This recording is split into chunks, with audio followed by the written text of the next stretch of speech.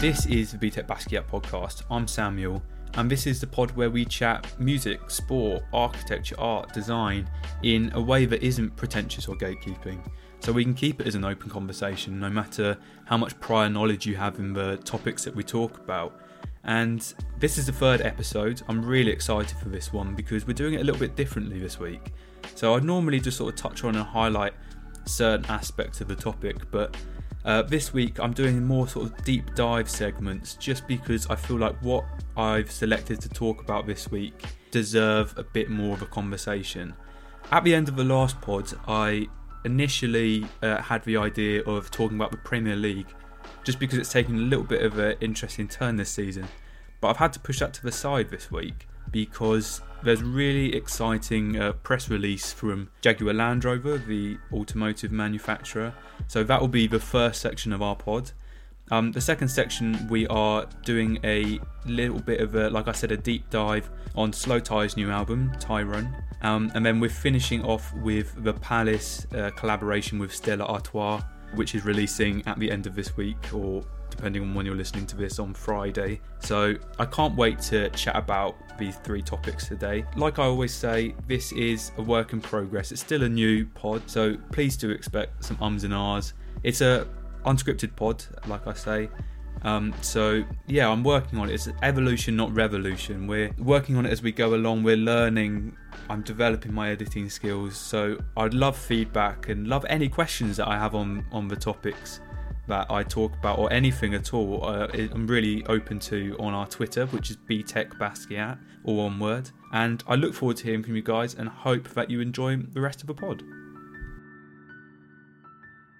So earlier this week, Jaguar Land Rover, or JLR, released a really interesting press release which essentially laid out a roadmap for how they want to approach the next decade and further than that. And it's really going to sort of reshape the two businesses and the approach they take to their products at the moment. So starting from 2024, that will be the release of the first all-electric Land Rover. 2025 will see Jaguar become an all-electric car brand, which I think is probably the most ambitious of the points in the press release, but they've said the date, so they must be deliverable. The next point is 2030, which will see all Jaguar Land Rover models available in all-electric, and then by 2039, they will hope to have net zero carbon across the business. It's quite ambitious, I'll definitely say that, but definitely fantastic news for Jaguar. It's been a bit of a lost car brand for about a decade now. It's been essentially producing competitors to what the big German brands like BMW, Audi, Mercedes have been producing, but without ever actually really competing with them. I'd love to do a spotlight on Land Rover and the direction that they're going to take in the future. I might do that on another pod, but I think it's just particularly exciting for Jaguar because, like I say, they've been a little bit lost, and this could be a really exciting restart for the company. So I just want to highlight them today, and I've decided that I just want to run through the sort of quite bloated Jaguar lineup, just so you can have a bit of an idea about why this is such a necessary sort of revolt from the car brand, and it is ambitious, but it really is going to decide the future and the direction that the company move in. So at the bottom, the sort of cheapest entry level Jaguar is the Jaguar XE, and this essentially is meant to compete with the 3 Series, the BMW 3 Series, and the Audi A4, which are entry-level sedans from the German manufacturers. And it's a bit of a weird one because essentially for the same price or a similar price, only £2,000 or so, a little bit less actually, more, you can get the Jaguar XF, which is the next step up, another sedan, but it's much better looking than the XE in my opinion, much sort of more aggressive styling. It's longer, larger than the XE, so more practical, more eye-catching and up-to-date interior, and especially the infotainment is a lot more up-to-date compared to the XE. And it's also available in a sort of shooting brake alternative body style, which the XE isn't. So that's quite a confusing one because it makes you wonder why the XE actually exists when you can upgrade for such a small price difference. Something which is also particularly interesting on the Jaguar product lineup is that what has found these sort of German manufacturers so much success in the last sort of 30 years is these like BMW M division, the Audi RS division, and the AMG division for Mercedes, producing these sports alternative models or sort of sports alternative trims and engine options. And that just doesn't exist for these Jaguar models, for the sedans. And also, they're only available in MH EV options, which is a mild hybrid engine. So they're not even available in sort of plug-in hybrids or electric variant.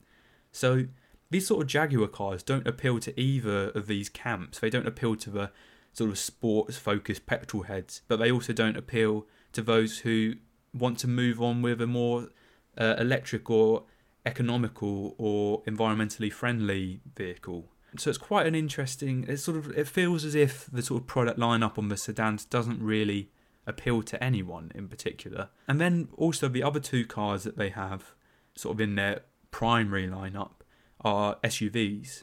So you start off again with a sort of lower price variant, which is the Jaguar E-Pace. It's built on the same platform as the Land Rover Evoque, but I just always wonder why you would choose an E-Pace over a Land Rover Evoque or Range Rover Evoque, because the Range Rover Evoque is a far more iconic vehicle. It's got a more luxurious name tag, I would say, like more luxurious nameplate, and it's just a nicer car inside, nicer car to drive. Jaguar, I also think, are probably kicking themselves that they have already used the name E before they went electric. That's a bit of a mishit. But with the E-Pace overall, I have to say that the proportions and the sort of design of it are just horrendous, in my opinion. It looks really sort of stubby and looks almost like a off-brand F-Pace, I'd describe it as. And that brings us on to the next model up, which is the F-Pace. But that in itself I would describe as, it's like a sort of bland, less refined Volvo XC90. It's built on the same platform as the Velar, which on the Land Rover lineup is the next one up from the Evoque. But again, just like with the E-Pace and the Evoque, I don't really understand why you would choose an F-Pace over a Velar when, in my opinion, the Velar is by far the best looking vehicle and best looking model that Jaguar Land Rover across both brands make. It really is an exceptional SUV styling wise. They describe it as avant-garde styling. It's just beautiful and would definitely be my pick of the bunch if I was looking for a luxury SUV. So the question I always think is, why are Jag doing SUVs when Land Rover exclusively do SUVs, and also do those SUVs far better than Jag do? So that sort of immediately wipes out half Jag's product lineup and asks you, why are they doing it? Also, for some strange reason, this is the only model available in SVR, which is Jaguar Land Rover's sports division. So they have the facilities here for it, but the SVR division, it's only being utilised on the F-Pace and the F-Type as well. In the Jaguar Land Rover family though, on the sort of Land Rover side, it is being used for the Range Rover Velar and the Range Rover Sport, but for some reason just isn't being utilised for the sedans. So I think that they really sort of missed a trick there. But that does bring us on to the last combustion engine option in the Jaguar lineup, which is the F-Type, which is a beautiful coupe. It's probably the only real Jaguar, or the only real Jaguar if you look at how the company have been trying to position themselves in the last few years. But the fact is with these things that small coupes are dying.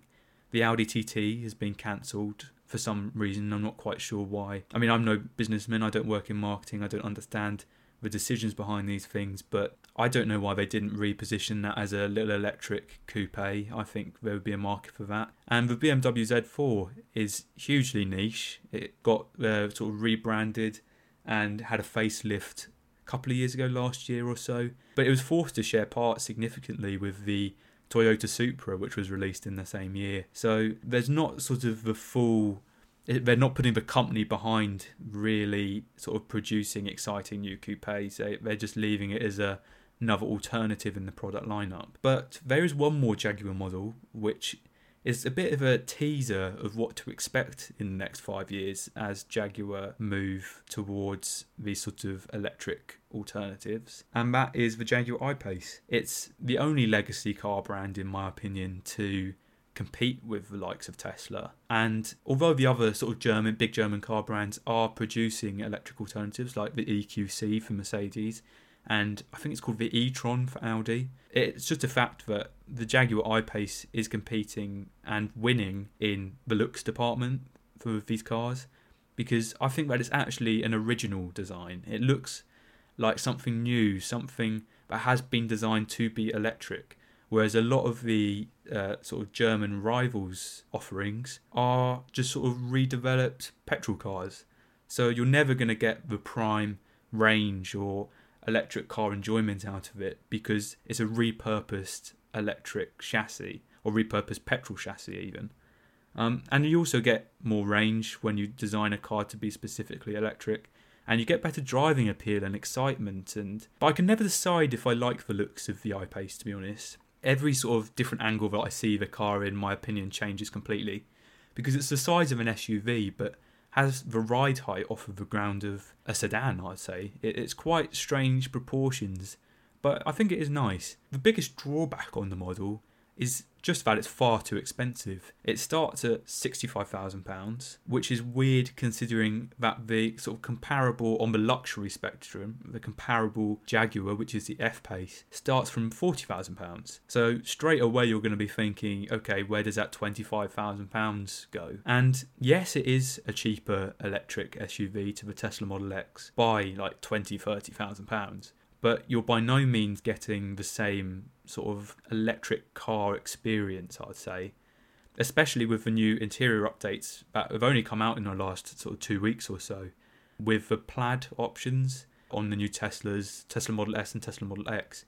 which allow 0 to 60 in 2.5 seconds versus the Jag's 4.5 seconds. And this Jag is slower than just about anything that Tesla makes. So when you get like a Tesla Model Y, which is the lowest entry point for an electric SUV that they produce, which goes faster than this £65,000 Tesla, you start to be making comparisons that might start to put you off of purchasing this Jag. So I think Jaguar as a brand are a little bit of a poison chalice at the moment, and definitely in need of a complete model overhaul for sure, and a complete rebrand, I'd say, because I personally couldn't say what Jaguar stands for. I mean, other than it being like a rich old man's car, I don't know what Jaguar is meant to be. Because can they say that they have racing pedigree and they're meant to have sporty options when they don't even have SVR options for their vehicles? So I'm excited to see where Jag develops and where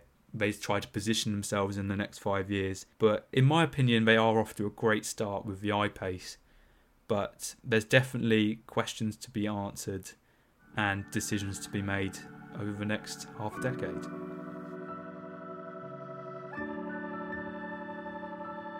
So, like I mentioned at the start of the pod, I want to go a little bit more in depth today rather than just highlighting a handful of songs. I want to look at Slowthai's latest release, Tyron, which came out this week, from the Northampton-based artist. He made his name in sort of around 2018 with some really quite like hard rap singles.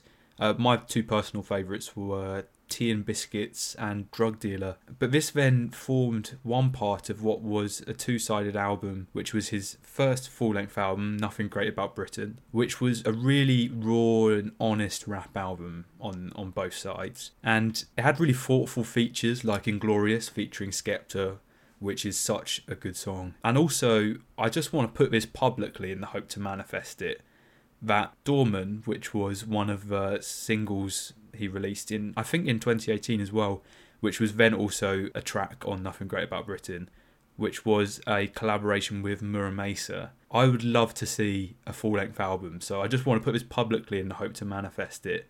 I'd love a full-length Slowthai, Mura Mesa, like a punk rap album, because they've done 2 singles together already, which is Deal With It and Doorman, and they are just like great insights into how fantastic a collab album between the two of them could be, I think. Because, I mean, they've already shown how they can talk about like real British problems of our generation, like gentrification and drug use and poverty. And sort of lyrically, and actually the full songs are really reminiscent of songs like Park Life by Blur or The Streets, like with Mike Skinner's vocals. But this new album that he's released this week, coincidence or not, was released a year to the day of his NME Award mess, I'll say.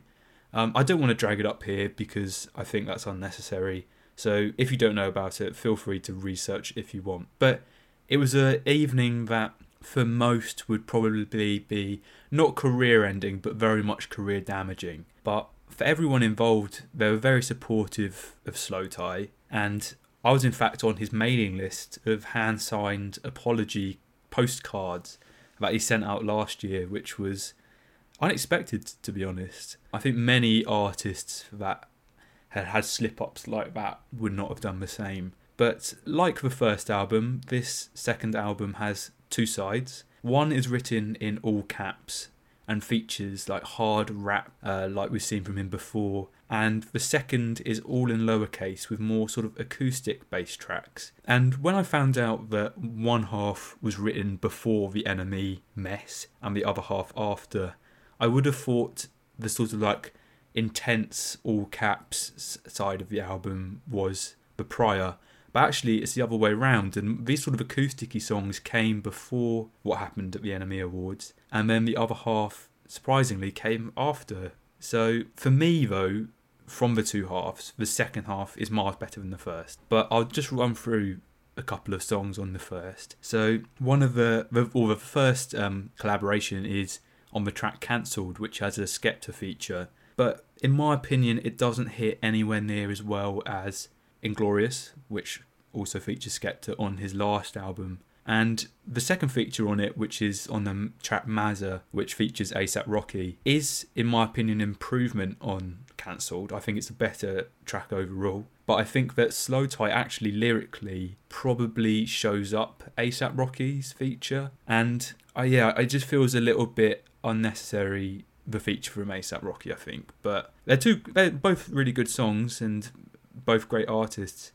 But both of the verses from the features are sort of quite like bland, cocky verses, especially from A$AP Rocky. And it's just a bit like, I think when you have someone who's as lyrically creative as Slowthai, you really need to up your game in a sense. But yeah, like I say, these are overall decent tracks, but it's a little bit embarrassing, I think. And then one of my highlights on the first half of the album is actually a track which is only 48 seconds long, which is called What, and then the next track along, Dead. And yeah, for me, these are first half highlights. They reminded me of his first singles, and he's clearly just focused on nailing the lyrics, which he very, very much does. But because of this album division, with the two sort of very different approaches put together, it might feel a little bit weird, but the last song in the first half, which is Play With Fire, is, I think, a really great blender track for the two. There's probably a proper name for it, but that's just what I'm going to call it. Because that track in itself actually transitions musical genres, and I wouldn't be able to sort of label what it is because it's beautifully sort of acoustic, rock, rap, and it worked really well to merge the two and make it feel like one complete album rather than two very separate sides. But the first song on the second part is my favourite song from the whole album. It's fantastic. It's called I Tried, and it combines his sort of cockiness with his struggles through his life, and the backing vocals sort of about trying to take his own life are really strong, and that's what you get straight from the go on this track. But the backing itself reminded me a lot of early Kanye, and I just thought it was a fantastic track, and probably definitely my favourite, but one that is worth listening to if you only have time for one track on this album. The second song on the album is Focus, which, yeah, it's my second favourite from the album. It's lyrically flawless, I'd say, with really unique standout production. It's talking about him ignoring what people say he should be doing, because that is what has allowed him to get the success that he's got now.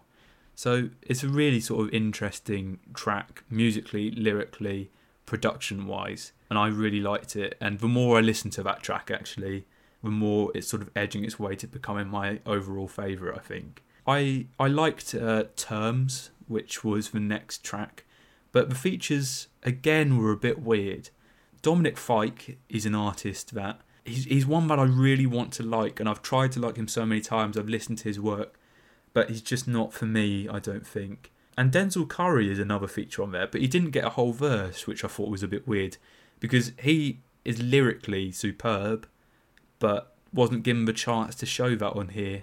He was sort of doing joint hooks with Dominic Fike, so I don't know if that was a bit of a missed trick, or the way that the features go across the album, I don't think it was necessary, really. And it's a little disjointed for me. The album could, I think, actually be feature-free. I think it could have just been Slowthai on this whole album, and it would probably have the same impact that he's got from having the 4 or 5 features or 6 features that have been slipped into the various tracks. But there's a really great track called NHS, dedicated to the NHS, and it's a really real and honest song, but still full of jokiness and sort of well-placed immaturity, I'd describe it as, which I think actually sums up Slowthai as an artist really well. He has the balance nailed, and sometimes it doesn't pay off, but when it does, it really does. So yeah, I think overall that album is truly fantastic, and I think probably deserved better critical reception than it did. I think quite universally people believe that his first album was better than this one, but I think this will probably be an album that the more people listen to it, the more they realise just how intelligent it is from a production standpoint, from a lyric standpoint. And yeah, I think it's a really special album. And he's a special artist who is one of the best lyricists in the country right now. And he's had a very difficult life, which gets sort of brought up on the various tracks. And yeah, I think he seems like a special guy, and I hope he's doing well, because there's some quite heavy tracks on there, which tell you a lot about the man. But yeah, I think the whole album's worth a listen. But if you only have time for a couple of tracks, I'll definitely say I Tried, which is the first song on the second half, and the second song on the second half, Focus, are my 2 highlights. But if you're new to Slowthai as an artist overall, 3 tracks which I really recommend you go listen to: Doorman, Deal With It, and Tea and Biscuits, with the first of those 2 being the Mura Mesa collaborations. But I'm really pleased with that album. I think it's fantastic. Yeah, and just deserved better than it got, I'd say.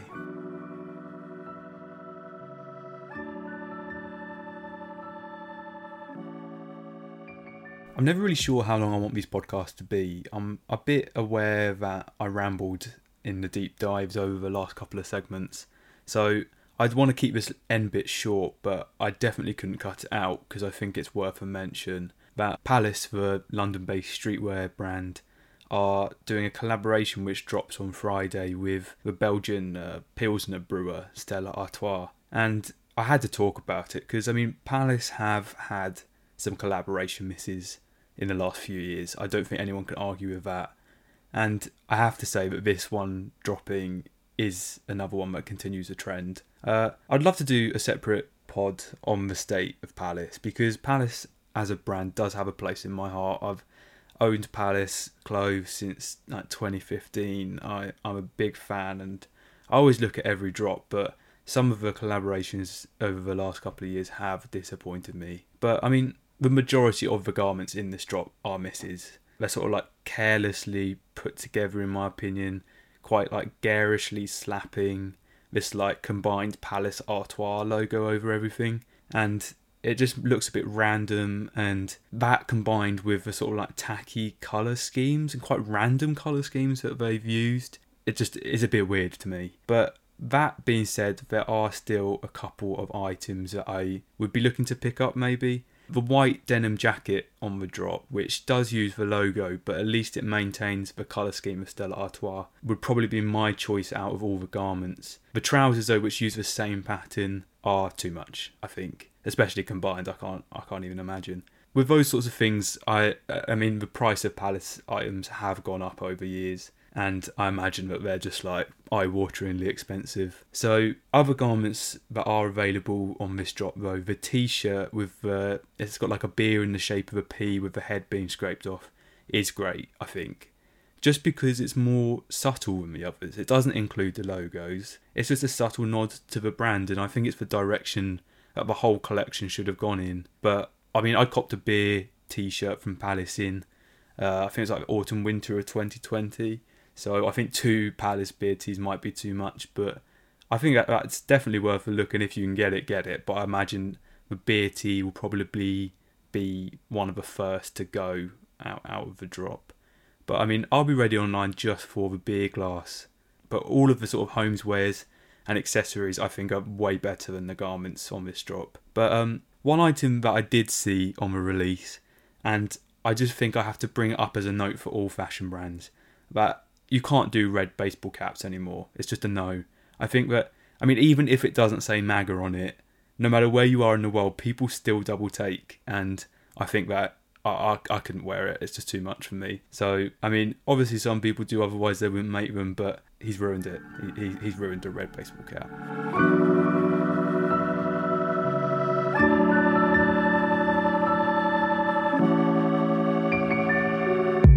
Thank you so much for listening to the 3rd episode of the BTEC Basquiat podcast. I've dropped a lot of opinions on this pod on everything from red baseball caps now being a no-go, to the whole of the Jaguar car lineup completely being irrelevant, to Slow Tie's new album being underappreciated.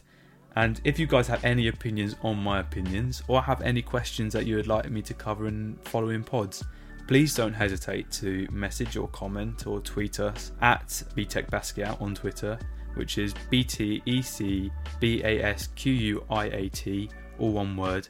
And also, while I'm on this topic, this is obviously still a new podcast. I'm working on it, I'm evolving it. So if you have any feedback for me, or anything that you think I should cover or take out of the pod, I'd love to hear from you as well. So I really hope to see you in the 4th episode, and I hope you've enjoyed today's. Thank you so much for listening.